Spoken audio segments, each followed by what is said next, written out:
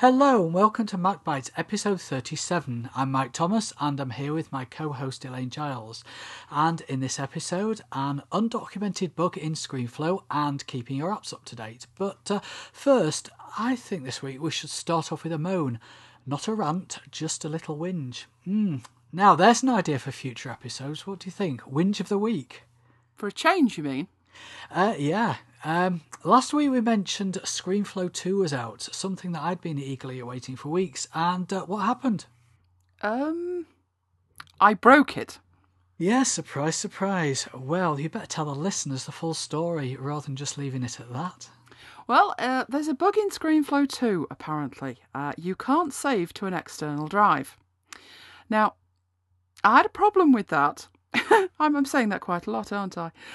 Because I'd recorded, and once it's recorded, I'd save it to my external drive. But the issue looked exactly the same as you had when you were trying to run an old version of ScreenFlow on Snow Leopard. I was getting an error message that said the document, and then it had the document title, could not be saved as, and again the document title. So that left me with an unsaved recording. Yeah, so I checked through the forums and I actually found a thread on Telestream's own forum. Many other people actually had the same problem, so we weren't alone. And one of the Telestream support people actually posted to the forum that it was a known issue. Don't you love known issues? Hate that. And they're working on a fix, which was about a week ago. And they said it will be a matter of days, which was about a week ago. Brilliant. Well, an ETA for that fix would be good. The thing with it is that makes it strange. You can work off an external drive. It just won't let you save to it. So as long as you save to it your internal drive, and when I say your internal drive, it must be your boot disk as well. So if you've got a Mac Pro and you've got 4 drives in there, it will only save to your boot disk, which is a problem because, you know, if you're working on a laptop and you've got a nice 2 terabyte external drive to save to, but you don't particularly want to save it to your boot disk, then you're not going to do it. It will not do it. So what you're supposed to do is save it to your boot disk, and then you can move it to your external drive. And once it's there, ScreenFlow will let you open it, edit it, do everything that you need to do with it, but it just won't save it there initially, which is very, very odd. Yeah, it's actually a lot faster when you work off an internal drive, isn't it? So I think it must be cached somewhere. Yeah, when you're saving and you're saving it to that internal drive, and I can't test whether it's just your boot disk, so we'll say when you save it to your boot disk, it is much, much faster when it comes to saving. Can sometimes take almost 10 minutes to save to an external drive, whereas to the internal drive it's virtually instantaneous. So I would imagine it is cached somewhere, and I've noticed on the odd occasion it's crashed on me, not actually on Snow Leopard, haven't had that problem, but when I was on Leopard and my machine was a bit on the iffy side, it crashed quite frequently. And one of these crashes, that was usually when I was editing, but one of the crashes was when I'd recorded and it crashed before I could save, and I thought, well, that's that one gone. But when I started it up again, no, the recording was actually there. It went into some sort of recovery mode. So I would imagine that it is cached, and it's cached in some kind of format that isn't just it gets wiped out when you restart the application, that it is in a format that you can actually recover from. So yes, I'm having to save to my boot disk at the moment, which isn't my preferred way of working. And being honest, come on, why wasn't that discovered during the beta testing? It's really pretty fundamental, and they actually open the beta testing up quite widely as well. I didn't go down that route to beta test it. I need my screen recording software to actually work, so I wasn't too worried. I know you were very desperate to get your hands on that, and maybe if you had, you'd have told them that that is very, very fundamental to working.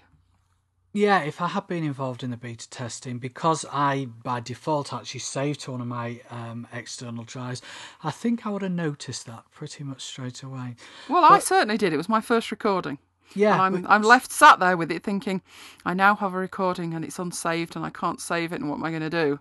And it never crossed my mind, you know, initially when I'm sat there with that unsaved recording, oh, well, what I need to do is save it to my boot disk. Why should it make a difference? But clearly it did. It shouldn't, but you put it out on Twitter and nobody actually came back to us, not even ScreenFlow themselves. Now, only last week we'd actually been praising the attitude of small developers, haven't we? Yes, and I had an issue with ScreenFlow before, as we've discussed on MacBites, which was to do with the activation and the fact that it wouldn't. And they did come back to me on Twitter. They couldn't help. I had to tell them what the solution was. But they did actually get back to me. But I've noticed this week, ever since ScreenFlow 2 came out, I am following them on Twitter and I'm getting lots of things telling me how wonderful ScreenFlow 2 is. And they're retweeting other people who are doing wonderful things with it, which is great. But then don't just leave somebody who's saying, just a minute, this isn't working properly, and gloss over it with all your marketing blurb, because that doesn't impress me. That really doesn't impress me. If they just come back and said, we're aware of the issue and there's going to be a fix out in 10 days, fine. But to just fail to address it at all, whilst at the same time bombarding me with how marvellous the product is, doesn't impress me. Yeah, I had the same problems we said before with the old version, but I think that's because I was actually using a version that wasn't compatible with Snow Leopard. But once you'd given me the latest version, then it was all fine and dandy. That's what confused me, though, because the message was exactly the same. And the problem was exactly the same, an unsaved recording. And I knew that it couldn't possibly be an old version because it was 2.0 and it had only just come out that day. So, yes, here's to small developers who do take on board your comments. Yeah, and talking of small developers, there's actually been 2 updates to BusyCal this week. First was a fix for daylight saving time. Now, that really did have to be fixed in a timely manner, didn't it? Especially seeing as though we put our clocks back last week and the US did theirs just a couple of days ago. Yeah, and then they fixed an alarm bug where the BusyCal alarm application was no longer communicating with the BusyCal app, and in some cases, new events created in BusyCal wouldn't appear on the BusyCal alarm menu and the alarm notification wouldn't occur. So well done to John and Dave for their quick fixes. Do you know, I didn't have any of those problems at all. BusyCal is very busy. You've seen my month. It's horrendous. And it's been working brilliantly. So I'm really, really pleased with BusyCal. Sadly, Adobe make hard work of what should be simple again this week. I was on Mac Update and an update came through for something called the Adobe Services Update 1.0.2. And I thought, oh, what's that? So I ran my Adobe Updater and it told me I didn't need to update. So I thought, well, maybe it's already updated, but it really isn't clear whether that's updated or not. What it says is that it's fixing a bug in the CS4 services infrastructure running in Snow Leopard. So I thought, well, that could actually help with some of the problems that people are seeing with CS4. It's saying the bug currently prevents the update of an in-application integrated Adobe services, as well as the ability for users to get authenticated in order to use Adobe services. So I was none the wiser when I'd read it. It goes on to say, please note you must install Services Update 1.0.1 prior to running the 1.0.2 update. And I didn't know if I had that installed either. So I left it, but I wasn't impressed with that at all. I've no idea what it is. I do have CS4. I've no idea whether it's already been installed because I've used the updater. But then if it had, then why would it have been released separately? So I'm at a complete loss. What I did notice was a distinct change in the comments. The comments are quite scathing from people who are saying this is ridiculous. But more than that, they're actually saying that they're moving away from Adobe products. Now, I know we mentioned that last week, didn't we? We did. And that's definitely what I'm sensing from people, that they're using them now under sufferance because, maybe Photoshop is the best photo editor that's out there, but they'd rather not use it. They'd rather use something else from somewhere else. And it's all to do with not the product itself, but the installation of the product, the update of the product, the price of the product, or whatever else. And the attitude of Adobe when it comes to fireworks. Indeed.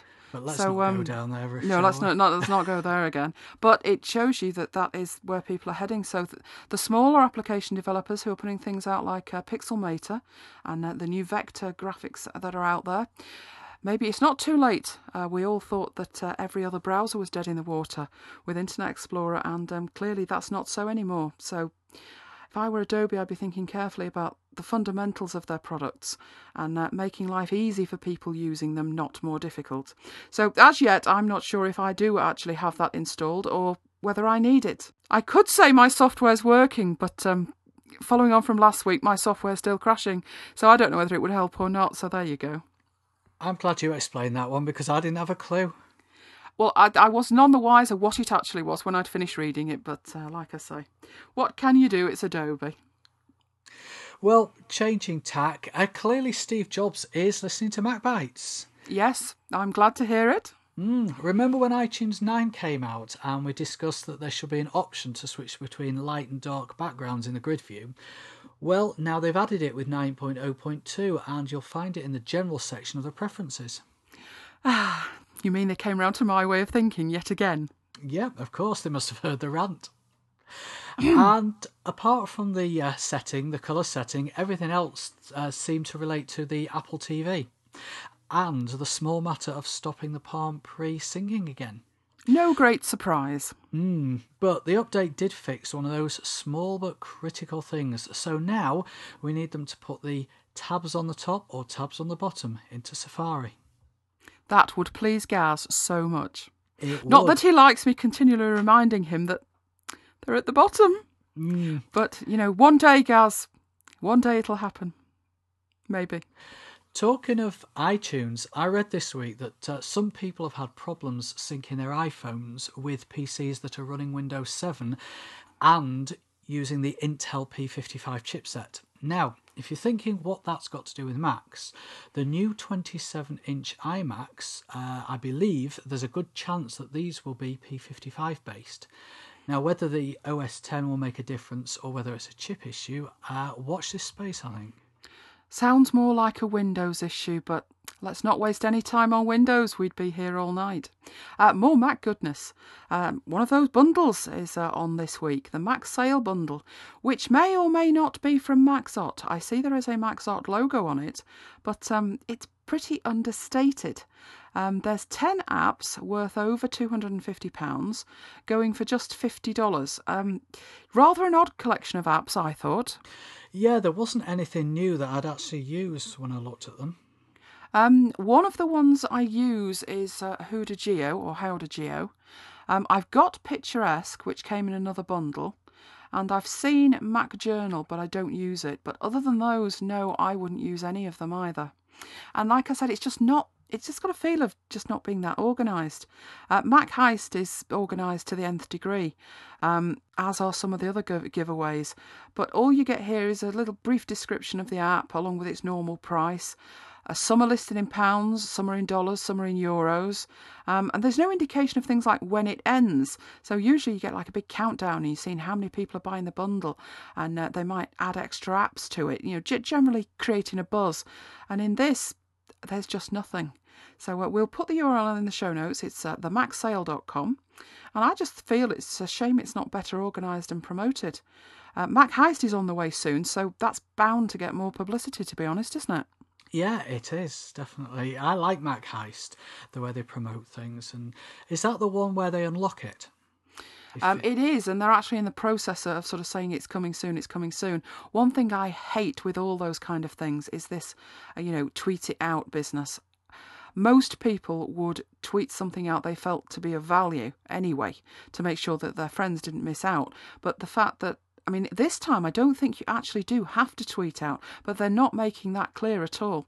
So my Twitter feed is full of people telling me about Mac Heist when I know all about it.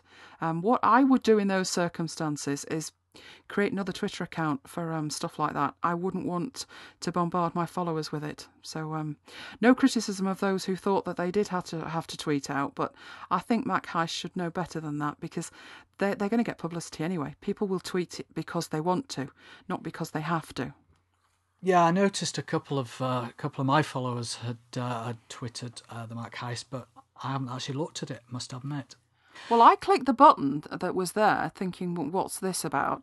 And it actually takes you to your Twitter page in a browser and it populates the tweet field, but it doesn't actually send it. So once I'd got that far, I thought, hang on a minute, I don't actually want to send this out. When I went back to the Mac Heist page, It had already unlocked whatever it was unlocking, the software. So I didn't bother tweeting it out. But if you'd had to tweet it out, then I would have tweeted it out on a different Twitter account. There's far too many of these things that they're making it. To me, that's spam. But we know all about that, don't we, from some of our followers that got caught by that. Yes, let's not go there. No, we won't embarrass. We won't name and shame. But suffice it to say, it's not a video of you, so don't click the link. And if you're tempted and you do, please don't put your password in there, or we'll be bombarded. I did say I wouldn't out this person on MacBytes, so I'm going to stick to that promise. Right, well, we won't out them. Now, as I say, I've not looked at Mac this week. I've actually had more important things to look at. The Orange More important than software. The Orange announcement for the iPhones. Oh, we'll go iPhone. That is important. Oh, it is. Hang on. iPhone. We haven't heard that for a while. No, and it wasn't synchronised, but hey-ho. My first thought this week when Orange announced their tariffs was, way better coverage. I've been disappointed with O2's coverage. I'll be walking along the street, I'll be walking along with a dog, and suddenly it'll go down from 3G to the blue dot for no apparent reason. I'll even retrace my steps, one step back, and it won't go back to 3G. I don't quite understand how it all works, so I'm putting it down to O2. But as I say, I thought, better coverage is here. Orange, I'm up for that when the contract ends, but it's not as simple as that, is it? No, I've not had too much problem with the coverage. It's annoying when you're out. There are certain places where the 3G is slower than GPRS, but I put it down to the actual mast at the location rather than it being particularly O2's coverage. Yeah, but we sat on the motorway last week, weren't we, in that horrendous traffic queue, listening to Radio 5 via F-Stream, and it just went from 3G to GPRS. We hadn't even moved. No, I know, but that's what I'm saying. That's your data connection. I was saying I don't have a problem with O2 in terms of the phone coverage, whereas with Vodafone, I did. Even in major cities, I would get to the point where there was no phone signal at all. Normally with O2 it's 4, but most of the time it's 5. So I think the phone signal's fine. Data coverage, I probably don't use it as much as you do. So if I was out and about and it was going, then no, I wouldn't be pleased either. I don't think Orange have got much better coverage, if it's better at all. I know of somebody who lived in a location where they couldn't get Orange coverage at all, so they were with O2. Then they moved, and they had to move from O2 because they got no O2 coverage at all, but they could get Orange coverage. So I think it really just depends. I mean, they changed it because of where they lived, but if you happen to be with O2 and you went to a location where there was no coverage, then simple as that, you're just not going to get any coverage. I suppose Vodafone is probably better, but I certainly didn't find it better for phone coverage. I think it might be better for 3G coverage, for data, but not for phone coverage with my experience of it. But like you say, it's not as simple as that. I thought the idea was it would promote competition. And I remember distinctly that we said, yes, but the trouble with that is they'll bring in all these complicated tariffs with impenetrable permutations of minutes and texts and data. Yeah, we needn't have worried about that though, really. No, because everything's pretty much the same. We've got the same tariffs with one exception, the same price with no exceptions, and more restrictions. Yeah, I was well peeved, and that's the clean version. When I read about the limits, I mean, no Facebook, no Twitter, no F-Stream, no Spotify, and seeing as I make about 10 calls instead of about 10 texts a month, I might as well not bother. Yes, it's one of those situations where unlimited doesn't actually mean unlimited. And originally on your own network too. They initially announced there was a 750 meg limit per month, without actually clarifying to any extent what that meant. So it could well be 3G, Wi-Fi via BT, and your own network. So somebody that I follow on Twitter, the BBC correspondent, Rory Keflin-Jones, sought clarification from Orange, and it took them over 4 hours to get back about it. When they did get back about it, they seemed confused.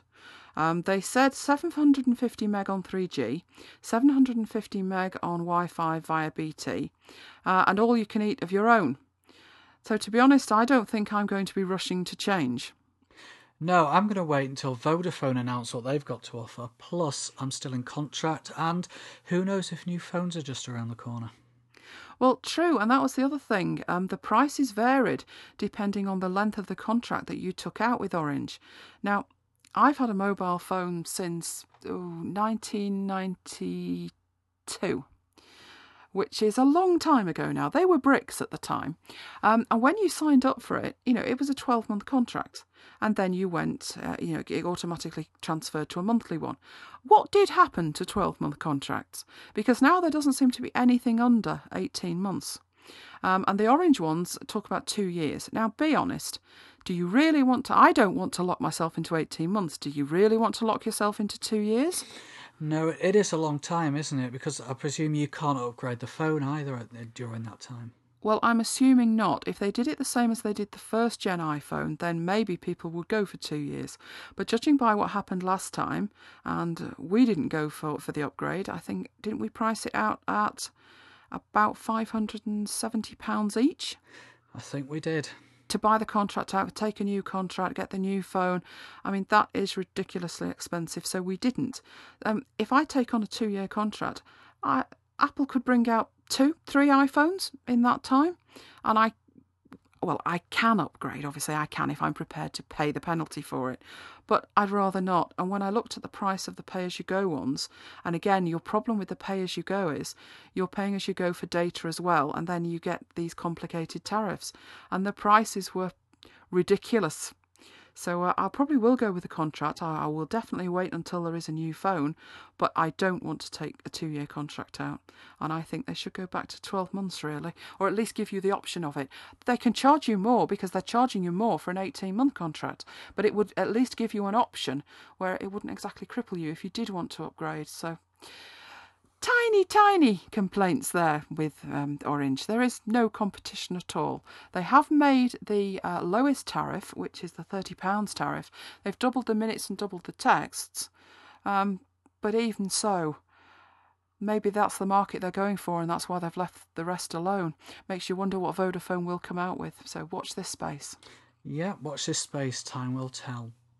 Now, when I moved to a Mac, I thought I'd left behind the constant updating of apps.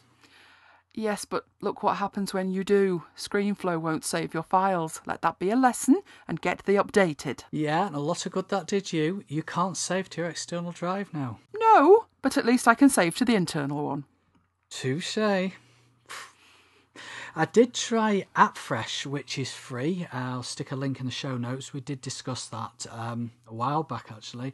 Although it actually relies heavily on a service called os10.iusethis.com.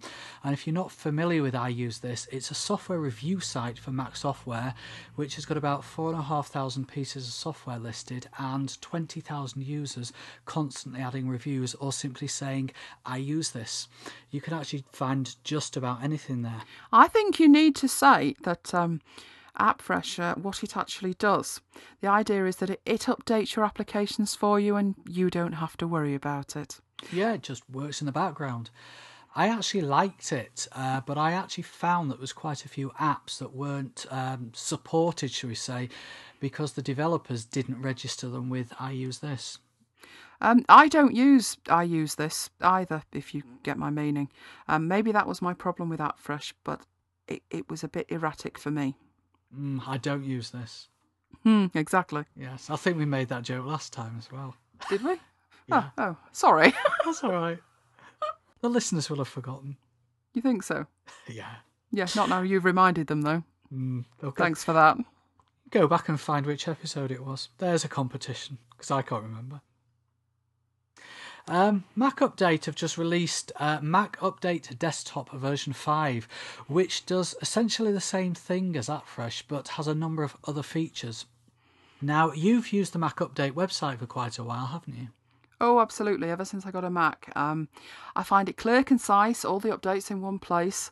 And I've actually subscribed to their Twitter feed as well for instant updates too.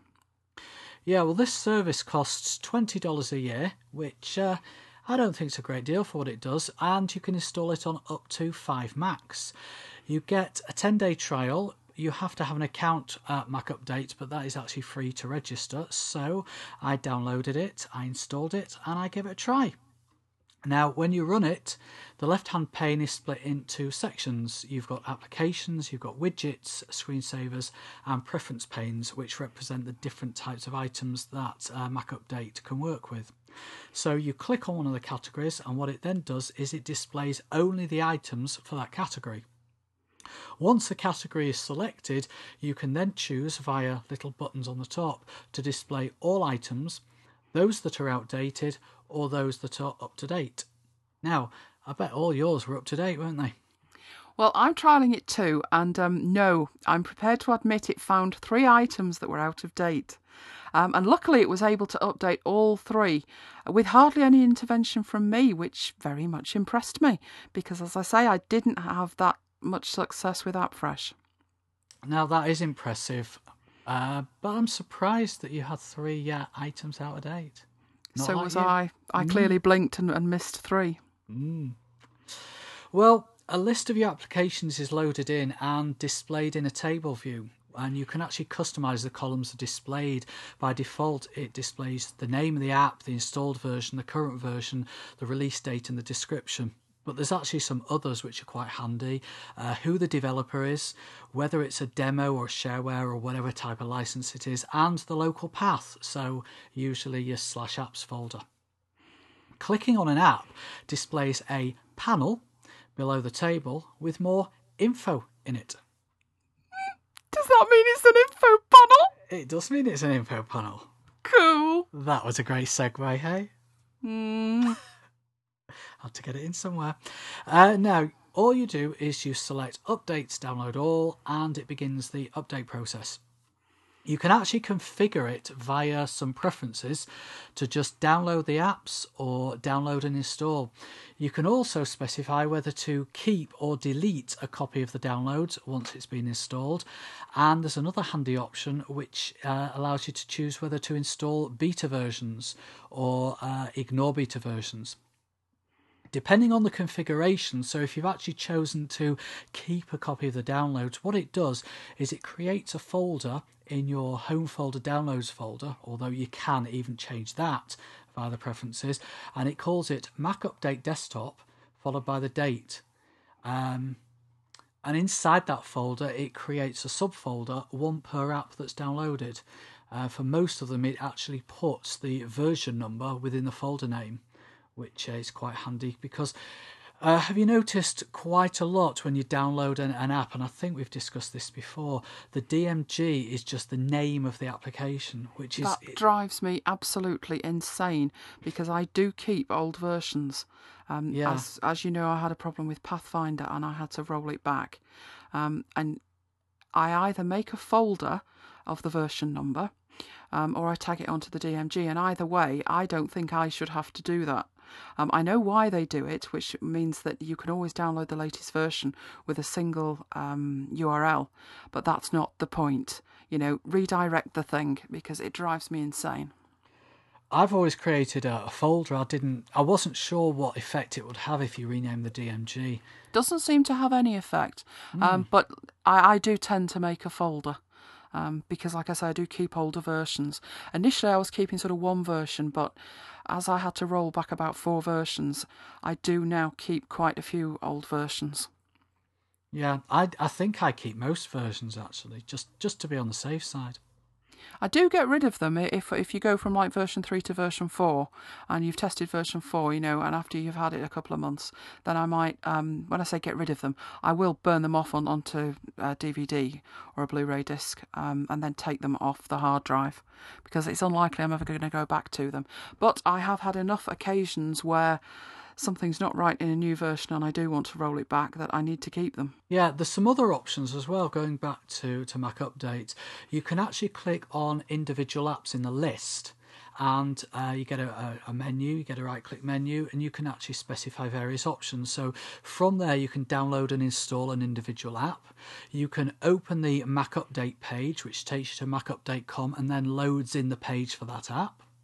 You can go to the developer's website. You can reveal the file, well, the app file in Finder. You can even choose not to check for updates, and I did that with the Adobe ones because that's got its own updater, although that has issues, as we discussed earlier. Let's not go there. And also stuff like Safari, iLife, iWork, iCal, all those sort of things. I've marked those as not to check up for updates because they get updated anyway when you do a software update with Apple. I didn't mark them as not to update them, and it just leaves them alone. So I've not had any problems with it, giving me any information about them. So we'll see when they bring out an update what it makes of it. But so far, it has just ignored them. Now, sometimes developers actually forget to configure their application to display the correct version information, and that results in what Mac Update call a bad match. So what you can do is you can send a bad match report to Mac Update, and then they'll get onto the developer and sort it out with them. Also, if there's an app that Mac Update isn't tracking, and you did this tonight with something, you can just right-click on it and submit it to Mac Update. Yep, I did do that tonight. Can't for life me remember what with, but I did notice that I did it yesterday as well. We said that it tracks preference panes, and I have in there 2 preference panes belonging to the A Better Finder category. And there's 2 of them together, and one of them's listed and one of them isn't. And nor does it seem to understand that if you've got both installed, instead of it being A Better Finder Rename, or A Better Finder Attributes, the whole panel is just called A Better Finder or A Better Finder Series. So I submitted that as well. Maybe they can sort that out. Now, I've found that some apps might not be updatable automatically because you've got to log into the developer's site. And in this case, you'll find a More Info button in that info panel area. And what that does is it takes you to the site. I actually did that with Firefox. I tonight had a couple of updates and I couldn't get it to automatically update Notebook or ViewScan. Now, ViewScan didn't seem to want to update because, like you say, you had to go somewhere specific for the file. Notebook was a little more insidious. Notebook version is 3.0, but the developer pushes out new versions and he tags on in brackets after it v dot and then a number. So at the moment it's 366. And as far as the application is concerned, because it's 3.0, it's up to date, even though the version that he's tagged on after it isn't.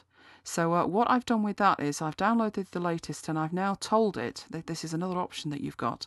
You can tell it to take the version number and make that the latest one. So the next time there's an update, I'm hoping that I will have trained that what I've done in saying this is the latest version has transferred the version number and that next time it will work. So I don't know how long it'll be before the next one, but I shall report back when it does and see what it says about it.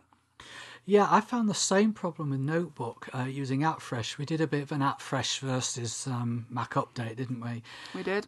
And also what I found with AppFresh was that it found duplicates. So there's quite a few applications that were listed multiple times.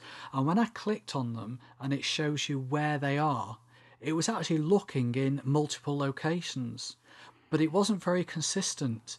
For example, if it found 3 entries or it listed 3 entries for a product, one would be in my Real Apps folder, one might be on my main external drive, but I know that I've got another copy of it on my backup external drive, and sometimes it would go and pick it up from my backup drive, and sometimes it wouldn't.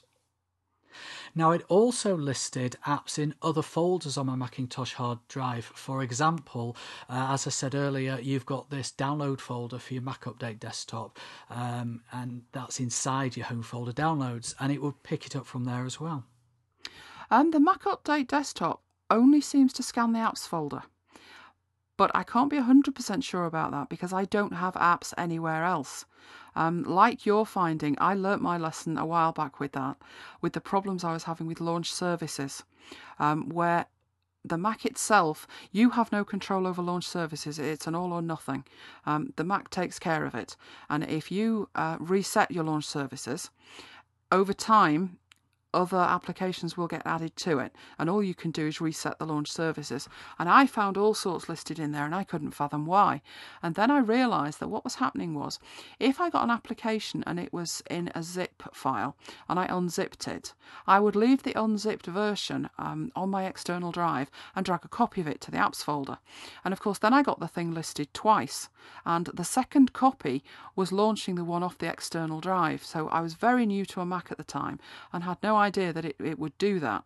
So what I decided to do was, if I'd got an application and I wanted to keep a copy of it on an external drive, I would zip it up and make sure there was no .app files. That was the one thing I did. Then, of course, as people know, I reset the launch services. That's working for me, so I don't think it's actually looking anywhere else for me. But it does allow you to have an additional folder specified to be an apps folder, and then you can include it in the updates. So if for whatever reason you do have your applications in a second folder and you would like the Mac Update Desktop to scan it, then it will. You can do that. One of the things that impressed me with it was it handles sneaky peeks very well. Anybody who's got any applications from OmniFocus, from Omni, I've got OmniFocus, OmniPlan, OmniGraffle, oh, you name it. I think I've got everything they sell. They release sneaky peek versions, which are like betas, but they're sort of more beta-ish than a beta, so somewhere between an alpha and a beta. And I've got sneaky peeks of quite a few of their apps, and it handled those as well. But all wasn't sweetness and light, was it? No, it got confused with iWork. That was quite interesting. AppFresh showed version 2.0.3 for Numbers, which is the latest installed version, whereas Mac Update showed it as 1.0.3. For Keynote, AppFresh showed it as 5.0.3. Mac Update showed that also as 5.0.3 being installed, but 4.0.4 is the current version. And Pages showed a similar discrepancy, only a 0.0.2 discrepancy between AppFresh and Mac Update on Pages. So I wrote that off, to be honest, as being because the older versions of iWork needed a serial number if you purchased it via electronic download. If you bought it on a DVD, it didn't need a serial number, and they seem to have made it now that you don't need a serial number. And I assumed that's what the problem was.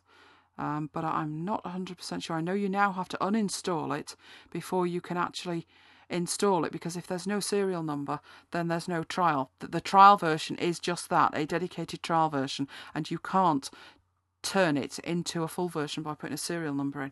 So I sort of wrote it off like that. Like I said, it's not causing any problems. It's not telling me that it's out of date. Even though the numbers don't match, it's not telling me it's out of date. So I ignored that. I didn't let that concern me. One of the things I did find that was incredibly useful is watch lists, where you can organise and manage your software. Now, you might think, oh, well, why would I bother? Because I'll just go through the whole lot. But if you come to rebuild a machine, or you're working on somebody else's machine and you need to do a specific job on it, maybe you're in the Apple Store. I usually do this. I download some software and get it set up to do a specific job while I'm in there. And what you can do with it is you can create these lists, your watch lists, via the desktop application, and it includes links it links into the Mac Update website. So as soon as I've created one of these watch lists on the desktop version, if I log into Mac Update, they are there straight away online. And one of the options that you can set online via the watch list online is you can have it send you an email when a particular application is updated. Now, it is optional. If you've got as many applications as me, you won't want emails every time for all of them. But I thought that was quite a useful thing to have available. I thought about what would be the most logical way to create groups of applications. And I thought, well, obviously there's the specific job type, but also when I'm building up a machine, I have like standard software that I need to be installed. So I really would find it very difficult to work on a machine without 1Password, without Launchbar, without Typinator, default folder. So stuff that I use all the time, the kind of stuff that you forget isn't part of the operating system. So if I created a watch list for those and called it sort of essential apps, then it would be very quick to be able to download them onto a new machine. Because what I could do, I could log into Mac Update, go to my watch list, and I'd actually have a list, a clickable list, to download all the software instead of having to search for it. Because what I was doing when I was rebuilding after Snow Leopard, to make sure that I had the latest version, I was going to Mac Update and running a search for each one. So this would save me quite a bit of time because I wouldn't have to do any searching. So fantastic for system builds, I thought. Yeah, sounds a good idea, that one. It does support Growl notifications, which should please you. Well, true, but if I started getting growls on the prowl saying software was being installed, I'd be worried. True. I think it's more to do with telling you that the software's been installed once you've started the installation. Yeah, okay then. It's all right for that. Yeah. It does have an option to include beta versions. I think I mentioned that earlier as well. And you found something interesting as well. Yeah, because I knew we were going to be taking a look at this, and I hadn't looked at the Mac Update desktop before, I knew I'd compared AppFresh with something else, and I couldn't remember the name of it. So I'm sat there thinking, come on, what was it called? Couldn't remember. So I thought, well, I know what I'll do. I'll go to Mac Update, and I'll type in AppFresh. And what Mac Update does is it doesn't only give you links to the developer site and the price and reviews and stuff. Down on the lower right, it gives you alternative applications to the application that is the page on which you're actually looking.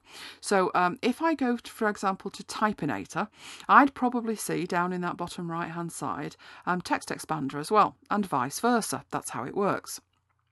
So I thought if I get to the AppFresh page on Mac Update, probably down in that lower corner, it will tell me what the name of the application is, the name of which is totally escaping me. So I go to Mac Update, I type in AppFresh, and it was absolutely spelt spot on.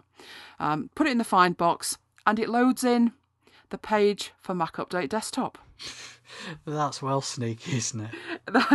That's criminal, really, isn't it? So I'm not sure now if AppFresh is even listed on Mac Update, but typing in AppFresh, instead of it coming back and saying, no application of that name is listed, or taking me to AppFresh, no, it takes me to Mac Update Desktop. That is really sneaky. I think I'm going to go with this, given that I do have more than one Mac, and the more Macs I have, updating the software just takes too long. It's a waste of valuable computing time. It is, yeah, and I think I'm going to go with it as well. I know in our Mac Update versus AppFresh, I took the part of AppFresh, as it were, and you were looking more at Mac Update, but I think I'm going to go with Mac Update as well. I just had too many failures with AppFresh, and I'm saying, I'm not sure why. It's either that I don't use, I use this, and that's what they're using, whereas I do actually make great use of Mac Update. So it's going to be a big improvement for me. So I'm happy to say yes, I'm going with that. Now, talking of software updating, there's a new app for checking if your software is Snow Leopard compatible as well. Yeah, when we were talking about getting ready for Snow Leopard, there was a website, a wikidot, wasn't it? Wiki something. We'll put the link in the show notes again for that. And it was a website that you could go along to. It was community maintained, and people were putting up there either yes it was, no it wasn't, or what the gotchas were. And I found that site very, very useful in the first couple of weeks with Snow Leopard, as I was trying to install software and thinking, is this going to work or not? So that was really useful. I think it was called snowleopard.wikidot.com. That's the one. So you actually had to go there to it and then look down an alphabetical list. It was very comprehensive though, so it was a fantastic resource. But now it's improved even more, because now there is an application that you can get that will look at the software that you've got, and it is comparing it against the list at snowleopard.wikidot.com. Without you having to go there and manually look at it. So if you haven't yet upgraded to Snow Leopard, that's an even faster way to do it. So there's a hideously long URL to the page that's explaining how all this works and where to get it. So as I say, I will put that in the show notes. And if I was starting out with Snow Leopard right now, I'd be using that. So a fantastic resource there. And it's free as well, isn't it? It is, yeah. Now, Jane from Oz, sunny Oz. Is it? She lashing it down outside? Oh. Well, it's their summer, isn't it? Oh, it's criminal, that. Criminal. It's somewhat wet here, isn't it? Just a bit. Jane from Oz wrote to us this week and made a few points. She'd like us to install a permanent voice recorder at MacBite's headquarters so that we may all be entertained by Elaine's weekly rants. Oh, Jane. If we'd done that this week, you'd all be in fits. Now, not actually MacBite's headquarters this week, was it? But in the MacBite mobile studio, aka the car. Yes, it was all very simple. I think you'd finished work a little bit early, hadn't you? And you were heading home. It was all going to be fine. The dog was going to be taken for his walk. I was getting ready, and we were going out for the evening. A nice, relaxing evening. And did it end up like that? Oh no. For a start, you were actually late back, later than you would normally be, never mind early. The poor dog was shortchanged on his walk, which he still hasn't forgiven us for, and Biscuits is providing no compensation. He's got that evil look in his eye that he's counting. I'm sure he's got a stopwatch somewhere. So you get back and we head off. Still in plenty of time, mind you, wasn't it? And we get in the car, we head off up the road. You were busy telling me that there had been an accident, and that's what the problem was. And we were fine until we got to the motorway, weren't we? Or we were. The car park, as I like to call it. And we sat there. We were only heading out 18 miles. And we'd done the same 18 miles a few days before in 20 minutes. And we'd left with at least an hour and 50, 2 hours. So it was fine. We were going to get there. Everything was going to be fine. Until we got to the motorway, as I say. And we were still sat within 200, 300 yards of the slip road after an hour and 40 minutes. We were. So panic set in, didn't it? We had tickets and we weren't going to get there. Luckily, we were moving fractionally. And then it was like the parting of the Red Sea. And luckily, you managed to weave your way through the traffic, didn't you? And I didn't speed once. Yeah, not much. You broke the land speed record. But we did actually get there. And I suppose by the skin of our teeth, literally, we managed to squeal into the car park. Literally squeal into the car park. And run. That was a sight, wasn't it? Out of said car park into our venue. So we did actually make it, and only just. So, of course, if that had been recorded, the entertainment value alone, the air was blue, wasn't it? It was, yeah. But on the upside, and this was indeed a big upside, Jane will understand this. You might not, but Jane will understand this. On the upside, I can highly recommend Clinique Mascara. It goes on wonderfully, even at 90 miles an hour around the corners. What more of an advert could they possibly want? I'm saying nothing. Well, you weren't wearing the mascara. I'm going to continue with what Jade had to say. She said the voice memos app on the phone recorded audio lasting precisely 53 minutes, no cut-off. It kept going until she stopped recording. So Jane's the only person that it's working for. That's good to know. Not. She also said that our mention of OpenOffice for Kids last week sounds just the thing she needs to install for her father when buying him a Mac Mini at Christmas. The basic functions sound ideal for his minimal computer skills, and we'll be downloading and trying it out this weekend. This will be his first Mac to replace a dreaded Windows machine. Oh, fantastic. That's wonderful. I'm sure he'll really, really enjoy it.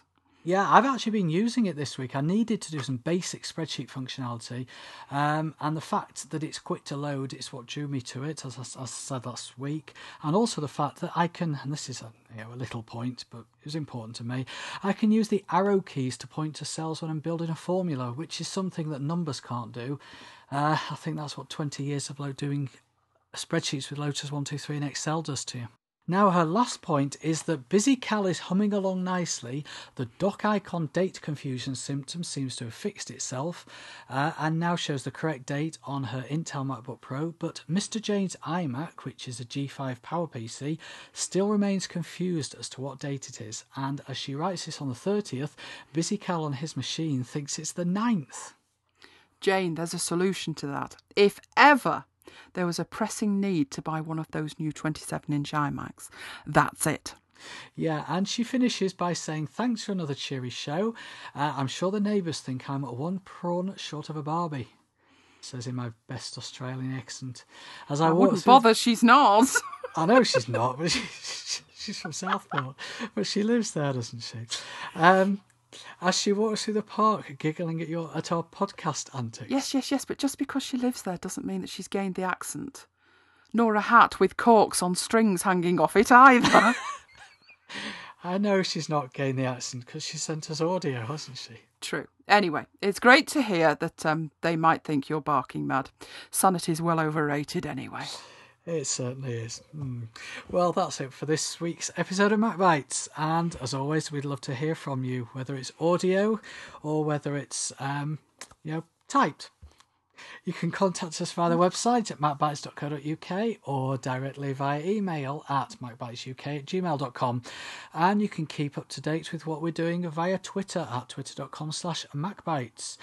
If you want to, you can follow me personally on Twitter at twitter.com/thomasmike. And you can follow me at twitter.com/Elaine Giles. So until next time, this has been Mike and Elaine bringing you MacBites. Goodbye and see you next time. See you next time. There's nothing wrong with my mascara. My mascara looked wonderful. I don't know, I was on 2 wheels at the time doing 90. You said you didn't speed. You're a bad boy.